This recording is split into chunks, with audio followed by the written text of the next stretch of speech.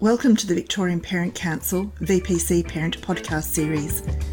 VPC is a registered charity organisation dedicated to everyone who support parents in educating their children. I'm Jackie Vandervelde, your host today.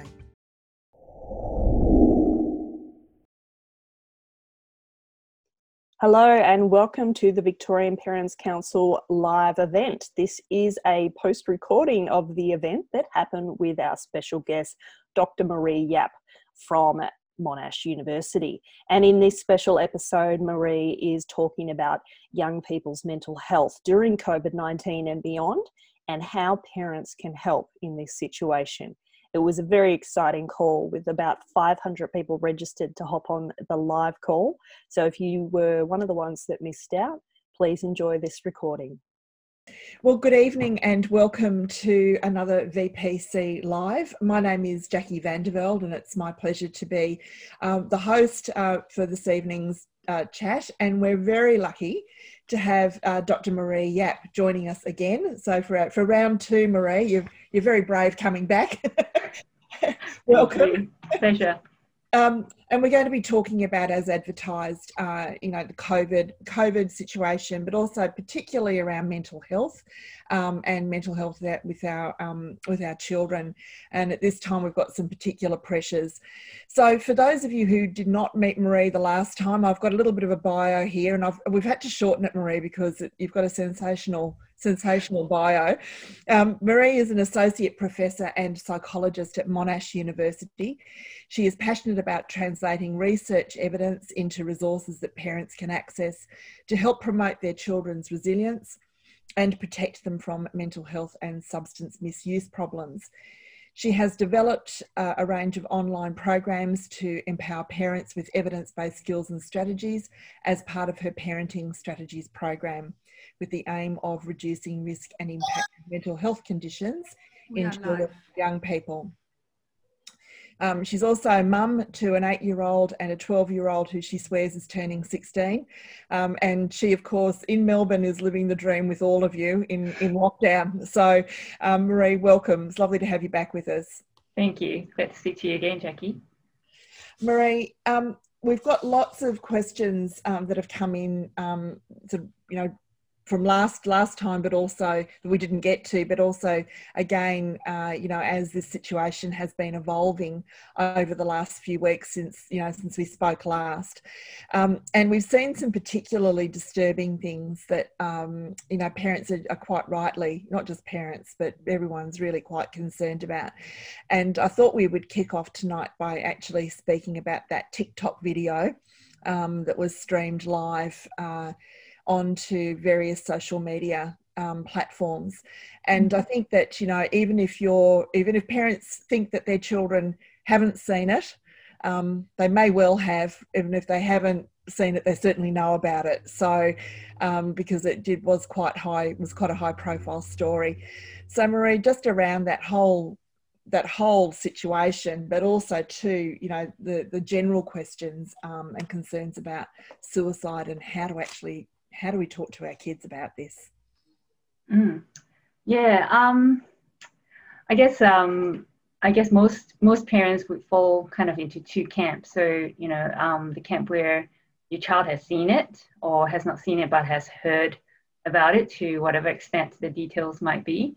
And then I guess there's the other camp where your child has not seen it or heard about it, which is a fortunate position to be in.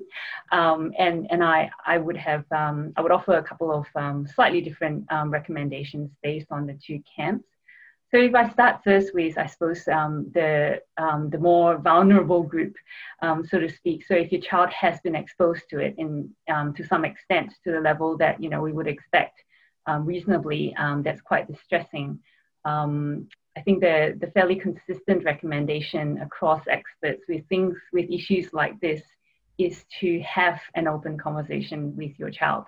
There is that ongoing myth that's still around and was around actually with research ethics committees up till a couple of decades ago, I think, with that concern that if you ask someone about suicide, that you would trigger their intention to actually attempt suicide. So, so there's a concern that if you're asking someone, are they thinking of killing themselves, that it would actually plant that seed in their mind, and they would actually then have increased risk for suicide.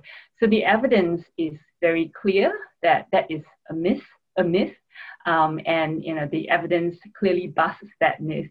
So it is actually important, in fact, contrary to that myth, to have the open conversation, because if someone is distressed by either news of suicide or knowledge of suicide, or is just finding it distressing, to have that to be made aware of that reality in some form or other, it's actually important to open up a conversation with them about it. And as a parent, if that person is your child, all the more important that you actually create that space and let them know that you are there to speak to them about whatever is bothering them from what they've been exposed to. It's important. I mean, it's been well over a week now that was circulated, but it's important, if you know your child was exposed to it, to monitor how they are coping with that experience since then. And I think a good way to assess that would be to think about how they were prior to the exposure, and see if there are significant changes in their moods, in their behaviors, in the way they interact with others, and just kind of general functioning, the attitude towards schoolwork, or towards family members, and towards friends and interactions, and so on. Other things like their sleep, their appetite, and their energy levels. So changes that, whether your child attributes that to the exposure to that distressing video, is kind of besides the point. So it's to monitor if there are declines that are concerning, and to broach that with your child. Let them know that you're concerned about how they're feeling and how they're coping after having been exposed to that quite traumatizing video, as we know. And I think when you're having that conversation with them, it's important to, so in this particular instance, it's important to separate the actual suicide from the act of posting that suicide on social media. So the act of the suicide is a tragedy, which we all need to take action to prevent as far as possible. But posting that video on social media is an inappropriate behavior, and it's actually important to help your child distinguish between those two, because when it comes to the tragedy of suicide, for people who are genuinely struggling with suicidal ideation, it's something that's important we develop an empathetic stance towards, because it's not something we want to be judgmental about, or to stigmatize, but it is a tragedy, and when there are completed suicides, the impacts are far-reaching, and so it's something that we certainly want to prevent, and it's something that we want to do whatever is within our capacity, to help people to move away from, if they are considering it. So the empathy is an important element to highlight when talking about suicide in others, but it's also important where there's the opportunity like this to also identify the inappropriateness of what was done in posting that video, which is part of a bigger conversation around the need for parents to monitor their child's social media exposure. So I think the reality, as we all know well, in this day and age, our children will likely be exposed to very unwelcome content, via technology, via the internet, at some point in their life. So no matter what we do, and it's important that we take those protective measures, but the reality is no matter what we do, at some point they are likely to be exposed to something quite disturbing and distressing. So our role as parents is not to try to protect them perfectly from any exposure like that, but to work towards empowering them with the skills and the capacity to respond in a way that is helpful for them, whether that's through, speaking with trusted adults, like yourselves, their parents, or with teachers or other adults whom they have a close relationship with, but the importance of highlighting the need to monitor, for parents to monitor social media use, but also to build the capacity in your children to be able to cope adaptively if and when they are exposed to something distressing like that. So the other group then was, that's the group that would have potentially have seen it. So the group then, you know, these sorts of issues then tend to sort of morph into mythology and take on, you know, different, you know, a whole different, you know, set of proportions when they haven't seen it and there's a lot of talk about it. So what can we do with that group of young people? Yeah, so I think in the first instance, what I would recommend is, as parents, to watch our own reactions to this incident. You know, so we don't want to go to the extreme and be alarmist because this has happened. At the same time, we don't want to pretend that it hasn't happened, you know, as Jackie was alluding to. I think it's important to realize, of course, that, you know, forbidden fruit, you know, like something like this happened, you shouldn't look for it, it's really distressing, don't go hunting for it. We know that forbidden fruit is by definition tempting, you know, so we don't want to highlight that with our kids. So in some instances, you know, probably not for this, in some instances when there's a disturbing video or, you know, quite unpleasant kind of content, some people would feel like, oh, you know, maybe I can just watch it with my child and then we can have a conversation about it.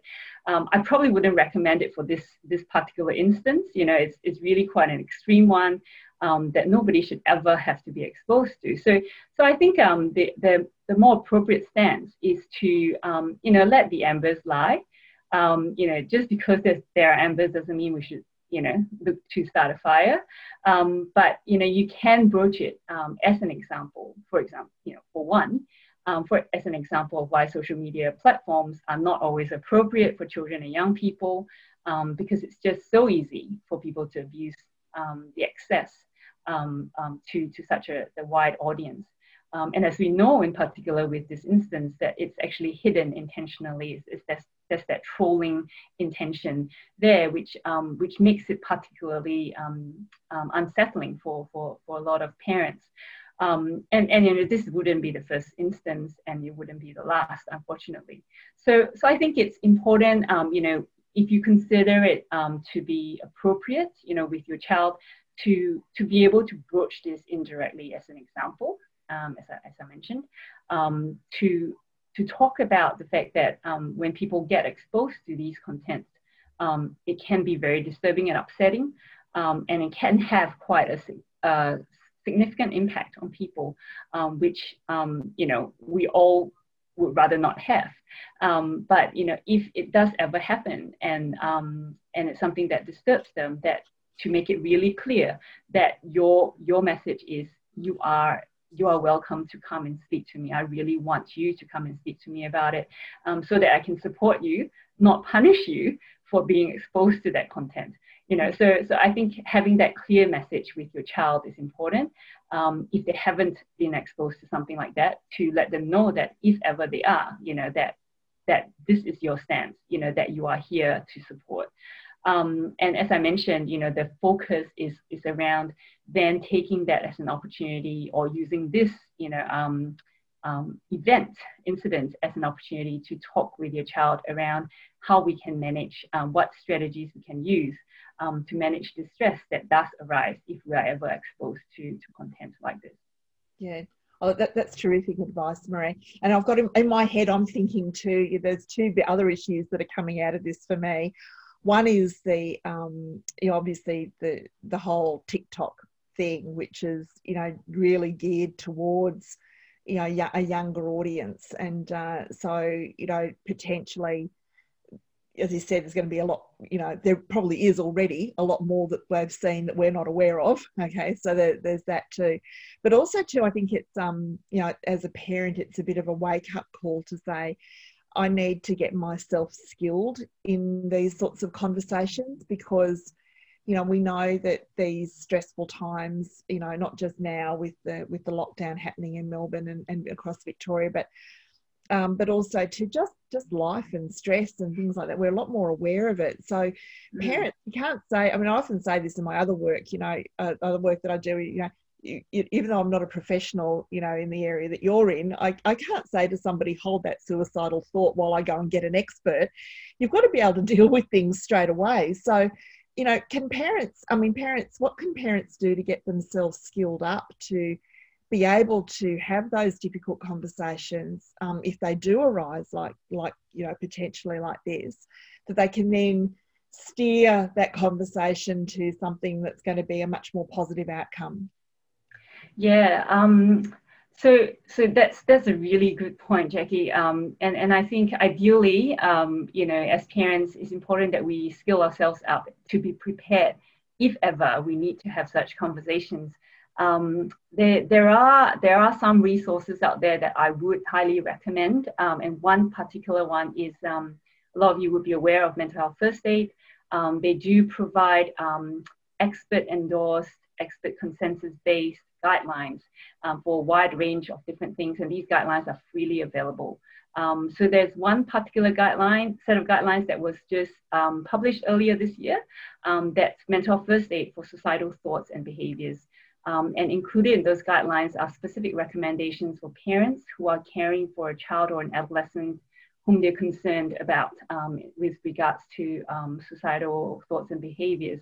And so I would highly recommend that. I will pass on the link to those guidelines through to Evelyn and to Jackie and team, and that can be circulated. As I said, it's really downloadable, so do go for it. Simple strategies, but really, really quite spot on, and will be very useful if that's something that you are. No, that's great, and I can recommend the that Mental Health First Aid as well. I've done some preliminary work in a course, as well, so that's been incredibly useful. So and easily accessible. It's not brain surgery. You can pick it up. You can pick it up pretty naturally in conversation, which is lovely. Yep. So Marie, look, I think we've spoken a lot about that. Was the big issue that came up that I think was unfortunate, very unfortunate. But I'm glad we've addressed it tonight. So it's been really useful. Okay, so getting on to some probably some more mundane topics, but nevertheless very topical at the moment. Siblings fighting and the rivalry is getting out of control. I think we've got a lot of pressure cookers around the place at the moment, with everybody locked down for, and together, spending a lot of quality time together. We've got siblings that are going a bit nuts and lashing out at each other. So what can we do there? Yeah, absolutely. So I mean, Jackie, it's I think the parent who posted this is certainly not alone. That is a hot topic when people talk about the impacts of lockdowns on families. And so, my response to that really is, I think the first step is to find out what the potential causes are of the the escalation of sibling fighting in your household. One possibility, as we alluded to, certainly just the fact that we are all locked down and cooped up in the same house. It doesn't have to be siblings. Anybody could get on each other's nerves just from having so much contact with one another, so much more than you would normally choose to have, perhaps. So that could be one very real reason for it, and it's something that we do need to manage. There are certainly other possibilities, and it's important to find out what they might be. And some of these possibilities would include, quite typically when it comes to sibling rivalry in the family, it has something to do with the parents. Just the children feeling like they are lacking quality time with parents, that sense of insecurity about the parents' love and care towards them, because everyone's just going through a tough time, and that does sometimes express in the form of rivalry towards other siblings. And perhaps more so if parents are also time poor and energy poor. So that could be a very real and common cause. Another one is just lack of quality time communication with each other as siblings. You know, if the only interactions they have with each other are when they're fighting over something, then, you know, that's kind of, in a sense, that's almost like, you know, of course you would fight, right? You only have negative things to interact about. But, you know, on the contrary, you know, where there have been opportunities to have quality time and have respectful and fun communication and activities together as siblings, that's what will build the bond. So if there is an absence or reduction in that kind of interaction between the siblings, that could be another possibility. And again, that could have stemmed from, you know, just everyone kind of starting to get really sick and tired of being on lockdown. And again, that feeds that. Of course, there's also, you know, the individual personal level difficulties that each child could be struggling with, and, you know, the struggles, the emotional struggles, if it is, you know, can play and act out, you know, in the form of, you know, provocative behavior or disrespectful or just angry or often on edge and just so easy to tip over. So these are some, you know, quite common possibilities. And I guess if you think about, you know, what they could be a combination of all of them, really. And really a best way forward is to have some one-on-one time with your child, with each child, and have a chat about, you know, what's been going on. You know, most children will acknowledge that, you know, things haven't been great amongst themselves, and to use that as an opportunity to find out what it is that's been bothering them. So besides just having the conversation about the rivalry, just to, if it is an issue, you know, make sure that you do resume one-on-one time with your kids. That often, for some families, often that's enough, you know, just to resolve the rivalry, because suddenly the kids feel like their emotional tank is filled up, you know, through the positive interactions with their parents. So that's really critical as well. And then, you know, if it's possible to have some family conversations around what's going on, you know, so, you know, there's been way too much yelling around the house. You know, we've forgotten how to speak kindly and respectfully to one another, and start talking about, you know, how we would like things to be different, and form a family agreement around, you know, what are appropriate boundaries for respectful communication, do's and don'ts that everyone agrees to, what the consequences would be if the agreement is breached, and you know, even agreeing to, in some instances, for short periods of time, for the kids to have time out from each other. You know, sometimes that could be enough. And then after some time out together, away from each other, they can then have some quality time together, doing something they both enjoy doing, whether that's with the parent or without, you know, depending on how that works in your family. So some of those suggestions would hopefully help to ease the rivalry. Okay, thank you. Good luck, everyone. Good luck. I think certainly we had a lot of questions about anxiety. So we're seeing that this is, you know, clearly rising, or if there's been perhaps a tendency for a child or a young person to be a bit anxious. It's certainly, parents are becoming a lot more aware of it.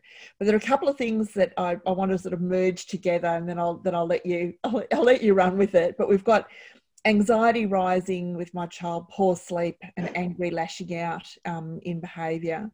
But also too, that some of them were expressing they don't feel safe in their home, having seen you know, those arrests that have happened in Victoria, where the police have come into the house, and of course, that's all been streamed, you know, on social media too. So and played again and again and again. So we've got this situation where we've got that high anxiety anyway, and now the place where they are meant to feel safe, they don't feel safe. So that's quite a big question, Marie, and I'll very, very gladly hand it over to you.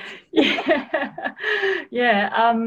I guess I mean, linking the two questions together, I mean, the underlying issue there is the anxiety in the child. You know, whether there is a clear trigger to the anxiety, such as, you know, exposure to, you know, media about people getting arrested in their homes, or otherwise, you know, lots of different things that people could be feeling anxious about in the current times. So if we just kind of dig into the underlying cause of anxiety, I could speak to that. With the first point about, kind of the child's sleep is declining, and there's also angry lashing out behavior. I think the first thing that I would say is, as parents, it's really important. While it's really easy for us to react to our child's behavior when it's unacceptable, it's really important that we try to separate their behavior from the emotions that are underlying those behaviors. So it's important that we attend to whatever difficult emotions or intense emotions our child is feeling, while maintaining boundaries or setting boundaries for the behaviors that they are expressing their emotions with. So I guess in the heat of the moment, while it's easy to react to lashing out behavior, it's important that we take a pause and think about, okay, what's underlying that? So this is not typical of my child, and what can I do in this instance that is not a reaction to the behavior that I clearly do not like.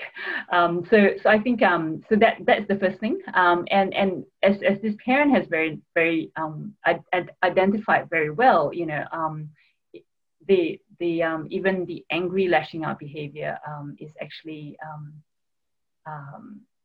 driven by the child's anxieties, and anxiety is something that, depending on the age of the child, can be really overwhelming for them, and sometimes the acting out behavior is all they can do, to express that, or to until they have some support and guidance to actually articulate and acknowledge that actually what's happening here is I'm feeling really anxious about what's going on. I'm afraid of these things, or I'm worried about these things. So helping a child to put some language to what they're feeling is important. When it comes to responding to your child's anxiety, I guess there's some do's and don'ts that I could offer. I think the first thing to remember as parents, as I mentioned, is, aside from separating their behavior from their emotions, is to also be careful to not dismiss or minimize your child's fears. So even if it seems very trivial to you, or even it seems like, as an adult, from an adult perspective, it's like, really, you don't need to be anxious about that. It's important that we hold off on that, reaction, and to remember to empathize with our children's fears, because their fears would feel very real to them. So, however we might view it, it is very real to them.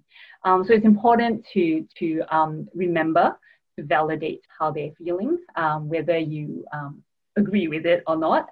It's important to validate that that's real for them. It's also natural, very easy for parents when our child is distressed from something they're afraid of or worried about, to go two ways, so one, we could kind of go into overprotective mode, and we just want to swoop in and reassure our child again and again and again, everything will work out fine, don't worry, I will sort it out for you. And that's kind of one form. We just want to swoop in. We don't like to see our kids distressed. We want to resolve the issue for them in whatever way possible. Sometimes it's not possible. In this instance, it sounds like this parent is feeling a bit at their wit's end. So sometimes when we respond that way to our child, it could actually feed their anxiety, because we are actually almost reinforcing it by allowing them to avoid it. So it's kind of like, oh, if you're afraid of that, that's fine. I'll just take it away. I will make sure you're not exposed to it anymore. I'll make sure that you don't have to face this fear again. Well, that seems like an intuitive, loving parent kind of response. It does mean that we're actually allowing our child to avoid what they were afraid of, which means that they actually don't have the opportunity to learn how to face that fear in a healthier way. And whether you call that kind of brave behavior or facing your fear, it's important that our child develops that capacity to do it, because there will be lots of other potentially anxiety-provoking things that they will fear, that they will be exposed to as they grow up. So it's a really important skill that we want our kids to develop. So allowing them to avoid what they're afraid of is actually going to be contrary to the development of that skill. The other thing that, you know, some parents might fall into is if their child continues being very anxious about whatever the cause is, it's very easy to lose your patience with them, you know, because it's kind of like, I've assured them that it will be fine. And then they get anxious again, and then, you know, they start crying, or, you know, get really upset, and then it just becomes, you know, it feels like you're going nowhere. And in such instances, it's important to remember that facing their fears can feel very overwhelming, and it will take time and a lot of courage and a lot of encouragement from parents before they will be able to face their fears and actually move ahead with that.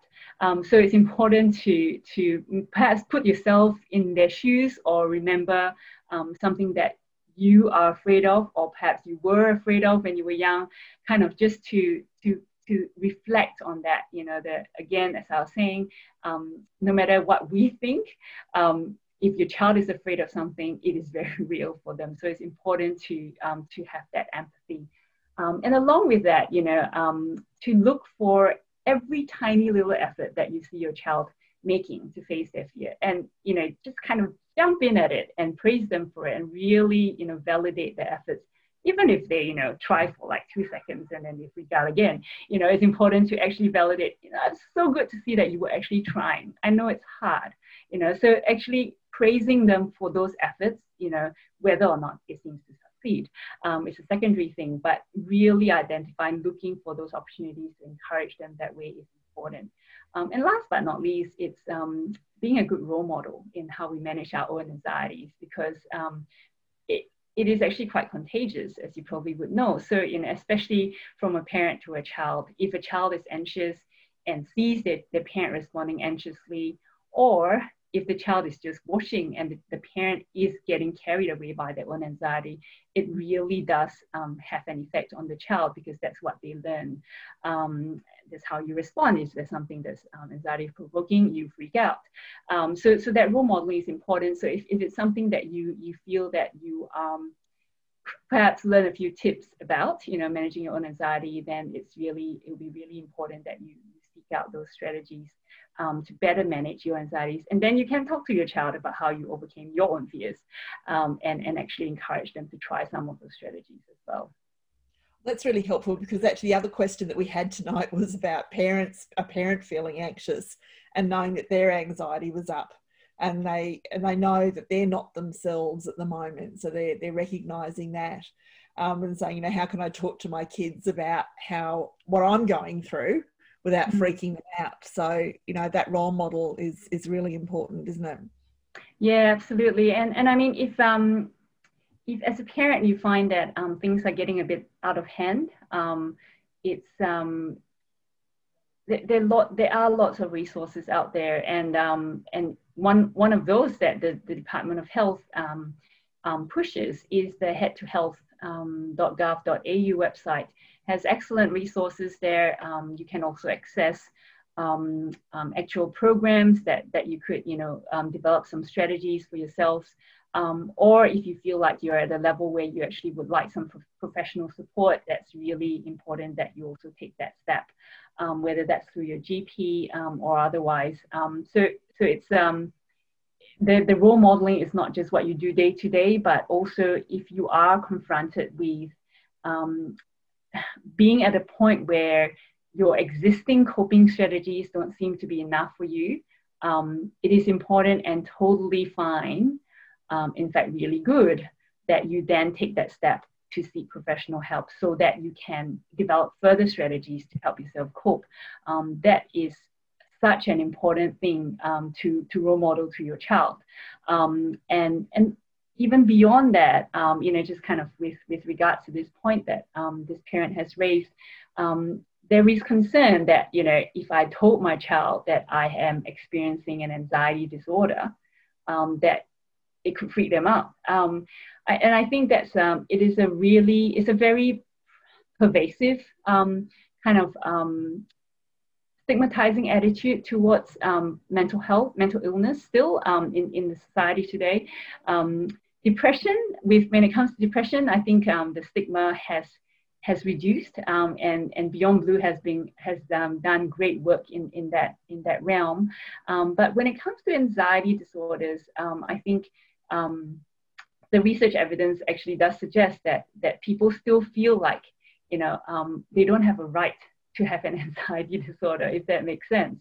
So if you think about it this way, it's just as our physical immune system will fail us at times and we will catch an infection, or our bodies get worn out and we get a physical injury. So likewise, our emotional coping sometimes gets worn out too, and that could lead us to have difficulties with our mood or with anxiety. So in all these instances, with the physical health issues, we will all go, just go see a doctor, right? Get some help with that.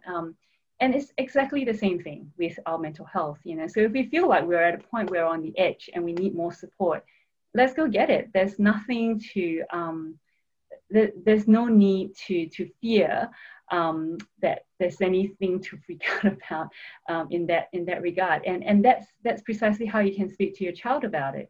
So just as my muscles can get worn out and I get a physical injury, at the moment my coping strategies are getting worn down, and I need some additional help with that. And so it's to normalize that kind of to normalize that experience, because it is a very real thing, and all of us will be touched by mental illness in our lives in some way or other, in ourselves or people we know. So it's really important as parents as well to really tackle that. If there are still kind of stigmatizing concerns or fears in yourself towards mental health, to tackle that head on, and that in itself would be great role modeling for your kids, especially as they grow up and with all these concerns about mental health around them, to realize that, hey, we get sick physically. Some people will also get sick with their mental health, and that's totally normal. And we would support them and we would empathize with them. There's no need to fear or stigmatize or judge. No, thanks, Marie.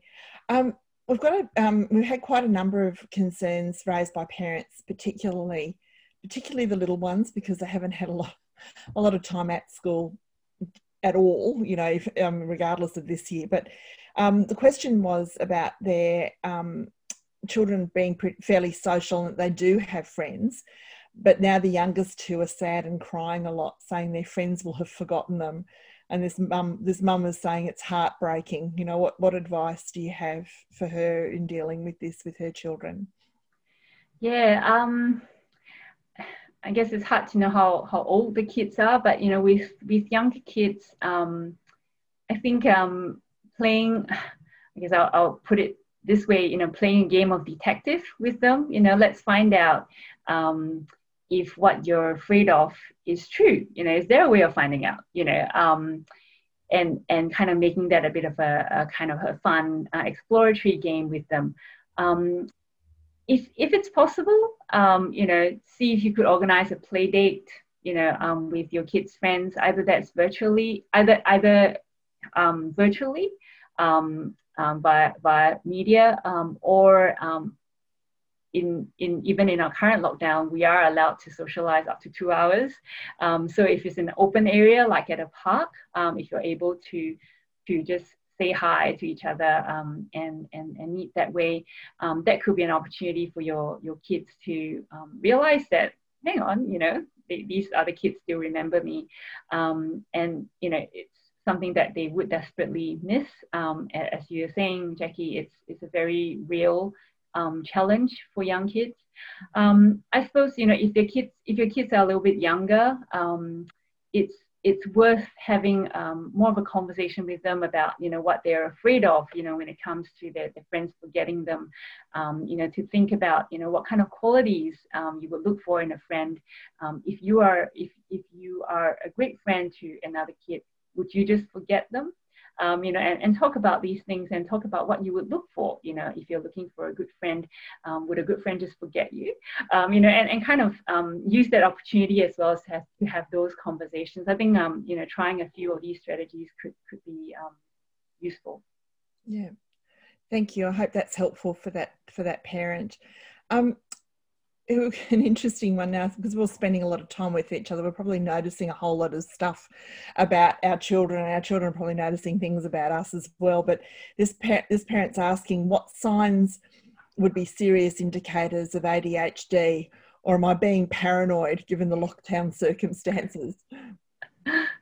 Yeah, well, it certainly is possible that lockdown, in large part, the physical inactivity that all of us are constrained into can bring to the fore some underlying difficulties if there were.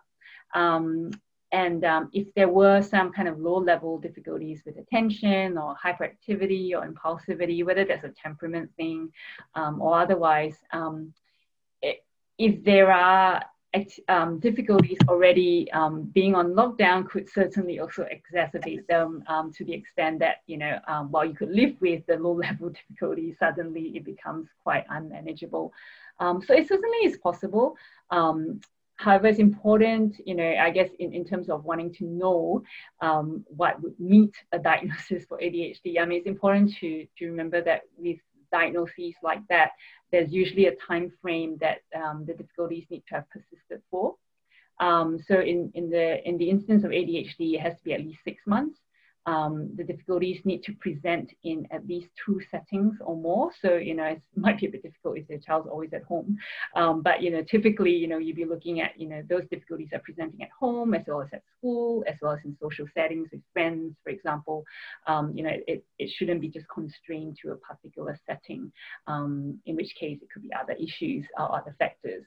And also to meet diagnosis, obviously, the same factor that we look for with all mental disorders, ADHD similarly, is that it actually is impacting on the person's functioning. So, if what the parent is concerned about as indicators of ADHD are actually impacting on the child's ability to interact with others socially, whether that's at home or, with other kids or with their teachers through online learning, it's actually interfering with their ability to function the way they used to prior to the symptoms becoming quite apparent. Ultimately, ADHD should really only be diagnosed by a specialist, a pediatrician or child psychiatrist, and there will also be thorough assessments that would be conducted before the diagnosis is made. So if you are really concerned about your child, then it's important to reach out to your GP for referral and take it from there. That's having been on the other side of that in schools. Yes, there's a lot of investigation to take place. So sometimes a bit of cabin fever and feeling antsy at home is not necessarily ADHD. So, but anyway, no, not to trivialise it at all. That's something that does need investigating. Look, I think we've got maybe one last question that we can probably slip in, and we've actually had someone put that up in the chat. Mm-hmm. So I might just read that. Do you think, and this is a bit of a crystal ball question, I'm afraid, do you think that the children will ever return to the way they were before COVID, or will life not be the same for them? I don't know whether we can answer that. Yeah, well, I guess it depends on what you mean about how they were before. I think, and this is not just for children, it's for all of us. I think it's important that we, and some people have used the phrase, it's a new normal. I think what we all need to realize is post lockdowns, post COVID fears, post vaccinations, and so on, we really probably shouldn't expect life to be exactly the same as pre-COVID. So we have all gone through literally a once in a lifetime, hopefully, pandemic experience that's like never before. So I think it's actually valuable that we are realistic in our expectations, that we won't be the same as pre-COVID, but we will have developed resilience, we would have developed new skills, resourcefulness. Hopefully there is good that would have come out from this difficult experience that we've all gone through together in various ways. And our children can be more resilient because they've been through it. So I personally wouldn't want my kids to be the same post COVID lockdowns and so on. I want them to be stronger. I want them to be able to look back at this ridiculous year, that we're all going through now, and actually go, oh, there were bits I really hated, but then, there are these things. So I mean, I don't know if that addresses your question, Jess, but I do believe that it's important we see beyond just resuming the pre-COVID normal, as if that's like the utopia, because I believe there can be better and there can be more, and our kids can be better off because we have all been through this and we have all grown through it. And there are things that we can do right now to help them down that path. Yeah, look, and I tend to agree. I think, yes, there's a bit of grief about some of the stuff that we've lost, but we've also dug deep and found some, that we're actually pretty good at things too. There's new ways of doing things, and I think we're all finding that there's, there's been some silver lining to this as well. And I think as families and kids and parents and just the way we do life, there's been some real pluses as well. So I don't want to lose those. So, when life does sort of go back to a little bit more open, and I don't want to lose some of the quiet that we've found too, which I found I've found really good. So Maree, I think we've come up to time, and I'd like to say thank you so much for being with us tonight. We've got Maree back on the 22nd of October, so we look forward to seeing where we're at that point, which is, almost another month down the track. But thank you so much for your time tonight. It's been lovely having you chat with us and share your wisdom. Thanks, Jackie. Great to do this. And I think too, we've got VPC's got quite a number of events coming up, so please check out the website. But we've also got, in particular, some polls that we're interested in getting some feedback from parents on. So we've got a poll currently running around NAPLAN. We know that NAPLAN plans this year were disrupted. So if you've got a view on NAPLAN, please go to the website and check out our poll. We'd love to hear from you. We've got it on the website. We've got it on Facebook. We've got it on Twitter. I think all of the social medias for VPC. But upcoming events, we've got Raising Girls with Steve Bidoff, and that's happening on Saturday afternoon at 2 p.m. So go to the VPC website and book for that one. And then on the 23rd of September, we've got a replay of Living Through Lockdown with Maggie Dent. So we've got the replay happening on that one. So go and check that out. That's all up on the website, and you can get access to the details there. So thank you everyone for joining us. It's been a pleasure having you with us. We hope that you've got a lot from Maree. We certainly enjoy having her here and her expertise, and have a lovely evening. We'll see you next time. Bye now. Thank you. Thank you to our guest speaker. We hope you enjoyed today's topic. Want to know more about this podcast and other VPC podcasts?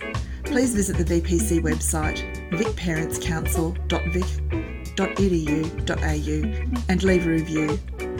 We would also welcome you to contact us if you would like to be our guest, or if you have a topic around parenting and education. Thank you to Melbourne singer Emma Sidney for her permission to use her soundtrack, Cherish. Until next time, thank you for listening.